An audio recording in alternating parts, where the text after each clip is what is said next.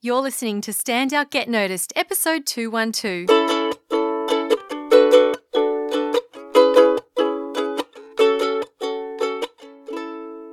Hello, Rockstar. Christina Canters with you here for another episode of Stand Out Get Noticed. You can learn more about the C Method, which is the company I run, where I help high-performing professionals and business leaders to build powerful communication skills at thecmethod.com. Now, today's podcast is all about changing the stories you tell yourself. This is a big one, my friends. It is powerful. It's so powerful that I use it in all my coaching sessions and I teach it in my group program. I believe that this is an incredible way to get in touch with your thoughts, your feelings, in order to make big changes in your life. And the cool thing is you don't need a coaching session to do this. You can do this yourself. And I'm going to show you how in this episode. Now, what do I mean when I say story? So what we tell ourselves is what we believe. We encounter all different circumstances in our lives all day, every day. And the way we view these circumstances, the way we think about them, and the stories we create about them, they impact our emotions, our actions, and therefore our quality of life. And the story is exactly that. It's made up. We attach it to an external happening or an experience. So when we encounter something, it's usually outside of our control. For example, the train runs late. So we're waiting for the train, it runs late. That is outside our control. Now, everyone waiting for the train is experiencing that train running late. So it's the same thing happening, but the story each person attaches to that experience is going to be different. For example, one person's story could be, the train is late. This is terrible. I'm going to be late to work and my boss is going to yell at me. So that's one story. Another person's story could be, the train is late. Amazing. I get to spend a few more minutes finishing this chapter in my book. Now, each of those stories is going to create a different emotion in that person. Who do you think is going to be the happier person in that situation? Probably the person who thinks that the train running late is amazing. The person who thinks it's a terrible thing is likely to feel down and stressed and anxious.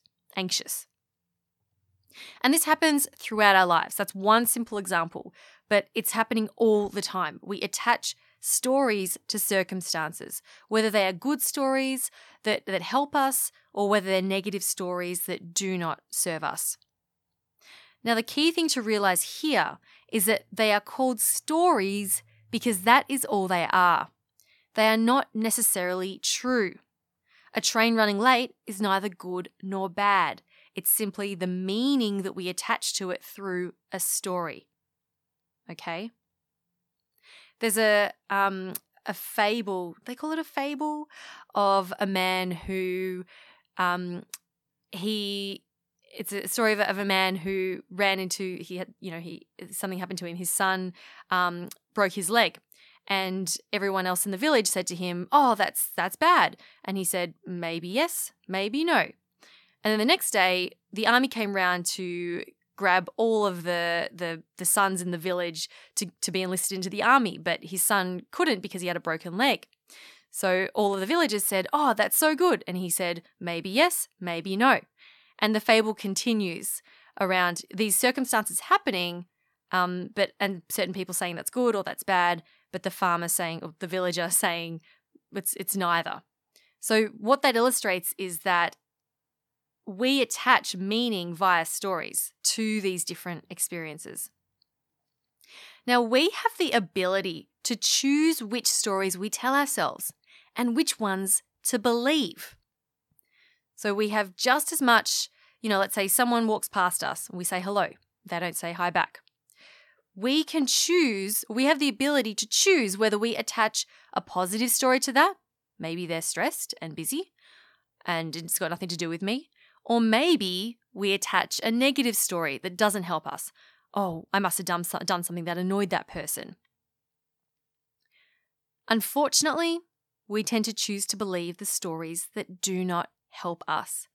And I see this all the time in my clients, and I'm certain that these are running through your mind, or have run through your mind at certain points. And it happens to me as well. Some of these stories could include, but definitely not limited to, my presentation has to be perfect, otherwise I won't look knowledgeable. I always go blank when I stand up to present. If they don't like my idea, they will think I don't know my stuff. If I talk about myself, others will think I'm bragging. My colleagues aren't smiling at me. They must think I'm boring.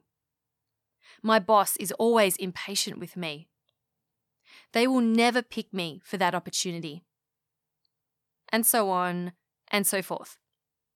As you can hear, these stories are quite varied and I've related them back to, the work context or speaking. But we can have stories, and we do have stories in all different areas of our lives, with our family, our friends, with our money, our hobbies, our health. The stories that are not constructive will hold us back from progressing, growing, and achieving the success we want. Carl Greer said, to transform our lives, we need to change our stories. And I believe Tony Robbins paraphrased and said, change your story, change your life. He always likes a good punchy quote. So what I'm going to do today, dear Rockstar, I'm going to take you step by step through the process of how to shift those stories that might be holding you back. We're going to challenge the stories that we tell ourselves. Now, this exercise, I warn you now, it's not a surface level exercise. It goes deep. So I recommend you take notes if you can, or if you're driving or out and about, listen to this again when you're at home and relaxed and comfortable so you can take the time to reflect, to be curious, open, and vulnerable. When you dedicate the time to diving into your stories, incredible things can happen. So it's well worth doing. All right, so how do we do it? The first thing is to be aware of what is the story that we're telling ourselves. And the story or stories that we might want to work on are the ones that cause us some discomfort. So write down a belief or a story that creates stress, anxiety, or frustration within you. It could be about a situation at work. For example, I'm not good enough to go for that opportunity. Or maybe it could be about a specific person, such as my boss doesn't respect me, my kids are lazy, for example. You can even think of something in your personal life, I'm no good with money, and so on. So whatever story you've noticed that you tell yourself when that creates discomfort. Now I'm going to go through a series of questions that I'm basing on a series of questions by Byron Katie. Now, she's a true leader in the personal development space. She's amazing. She has videos on her website of her coaching people through these questions, and it gets really heavy, but it's fascinating to watch. Well, it is for me anyway. It's called The Work. That's what she calls it. I'm not copying it directly, but it is based on that. So the first question to ask yourself, you've got your story. The first question is to ask yourself, is it true? Now, let's take the example that I mentioned earlier. Let's say you're at work and your colleague walks past. You say hi to them. Hi, Jim. But they keep walking without saying hello back. Your story in that moment runs, Jim must be annoyed at me for something. What did I do wrong? Okay? That's the story. Jim is annoyed at me. I must have done something wrong. And you might, if that is the case, you may have then spent the rest of the morning mulling over what could have happened. What did I do? Did I do this? Does he not like me anymore? Does he not think I'm valuable as a colleague? You might feel despondent, distracted. Your mood starts to impact your work. You can see how these stories can start to play on our minds. And mind you, many of us have stories that have played on our minds for our entire lives. I've met people before who have said that as young women or young girls, they were told, don't speak up, no one wants to hear what you have to say. Now that is an incredibly damaging and disempowering story to tell yourself. Can you imagine that these people I met who told me this, they grew up their entire lives believing that they should not speak up because they don't have anything useful to say. And that then affected their personal life, professional life, etc. Okay, so let's go back to that example. Your colleague walks past, doesn't say hi back to you. You're thinking, he must be annoyed at me. So the first question is it true? You might say, yeah, of course it's true. He ignored me. Can't you see that? It's true. Okay. The next question that Byron Katie asks is, can you absolutely know it's true? In other words, are you 100% certain that it's true? Would you bet your life on it being true? In which case, with our example, I would say, okay, I don't know for 100% that it's true.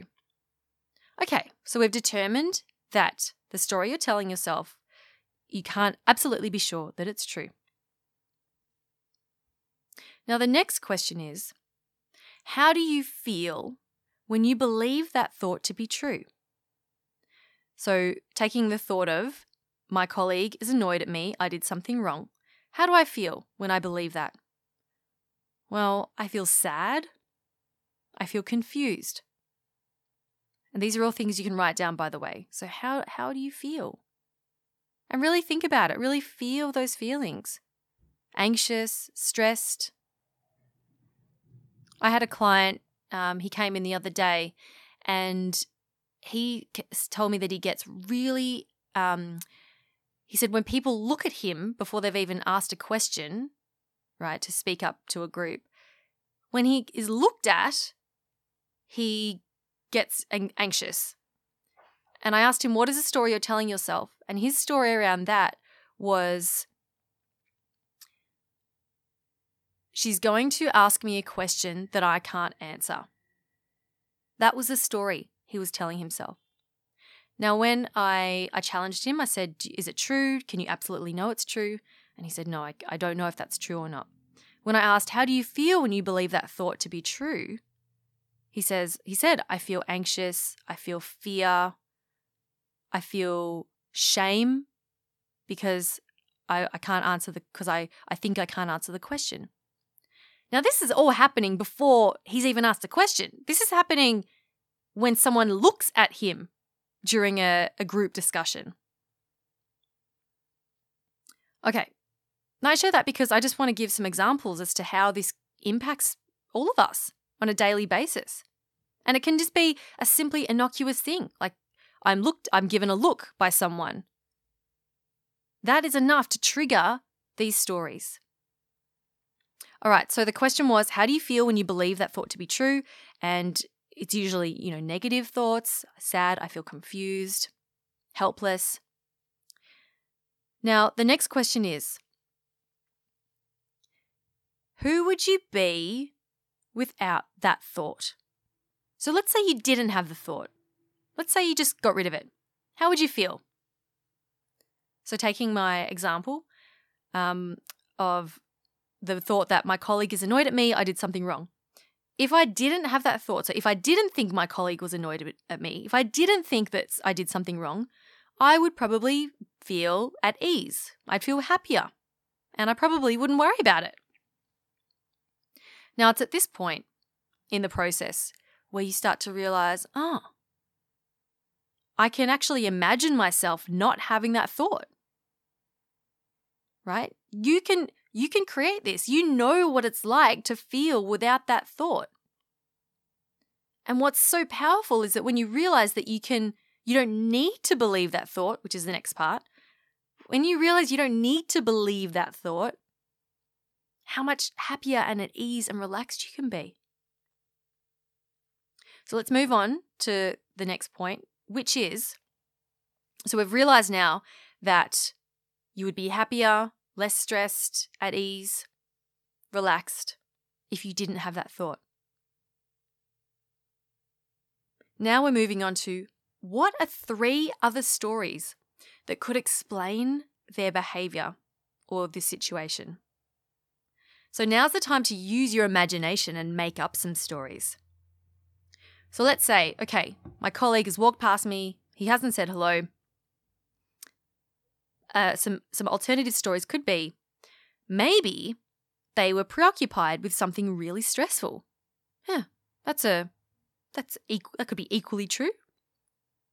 Maybe they were running late to a meeting and were focused on that. That could also equally be true. Maybe they didn't hear me say hi because they were wearing tiny little Bluetooth headphones and I didn't see them. That could also equally be true. So what is so powerful here is that when we create alternative stories, we realize that initial story, the non-constructive one, was made up in our mind just as easily as we made up these alternatives. Now, the difference between the initial one and the alternatives is that the alternatives help us to feel happier and more at ease. Because if someone ignores me and I tell myself the story, oh, maybe they were just running late to a meeting, am I going to feel sad and confused? No. I'm going to feel, I don't know, neutral. I'm going to feel, what's the word for not worried? Not doing so well with my words here. I'll just relax and it won't bother me for the rest of the day. Yeah?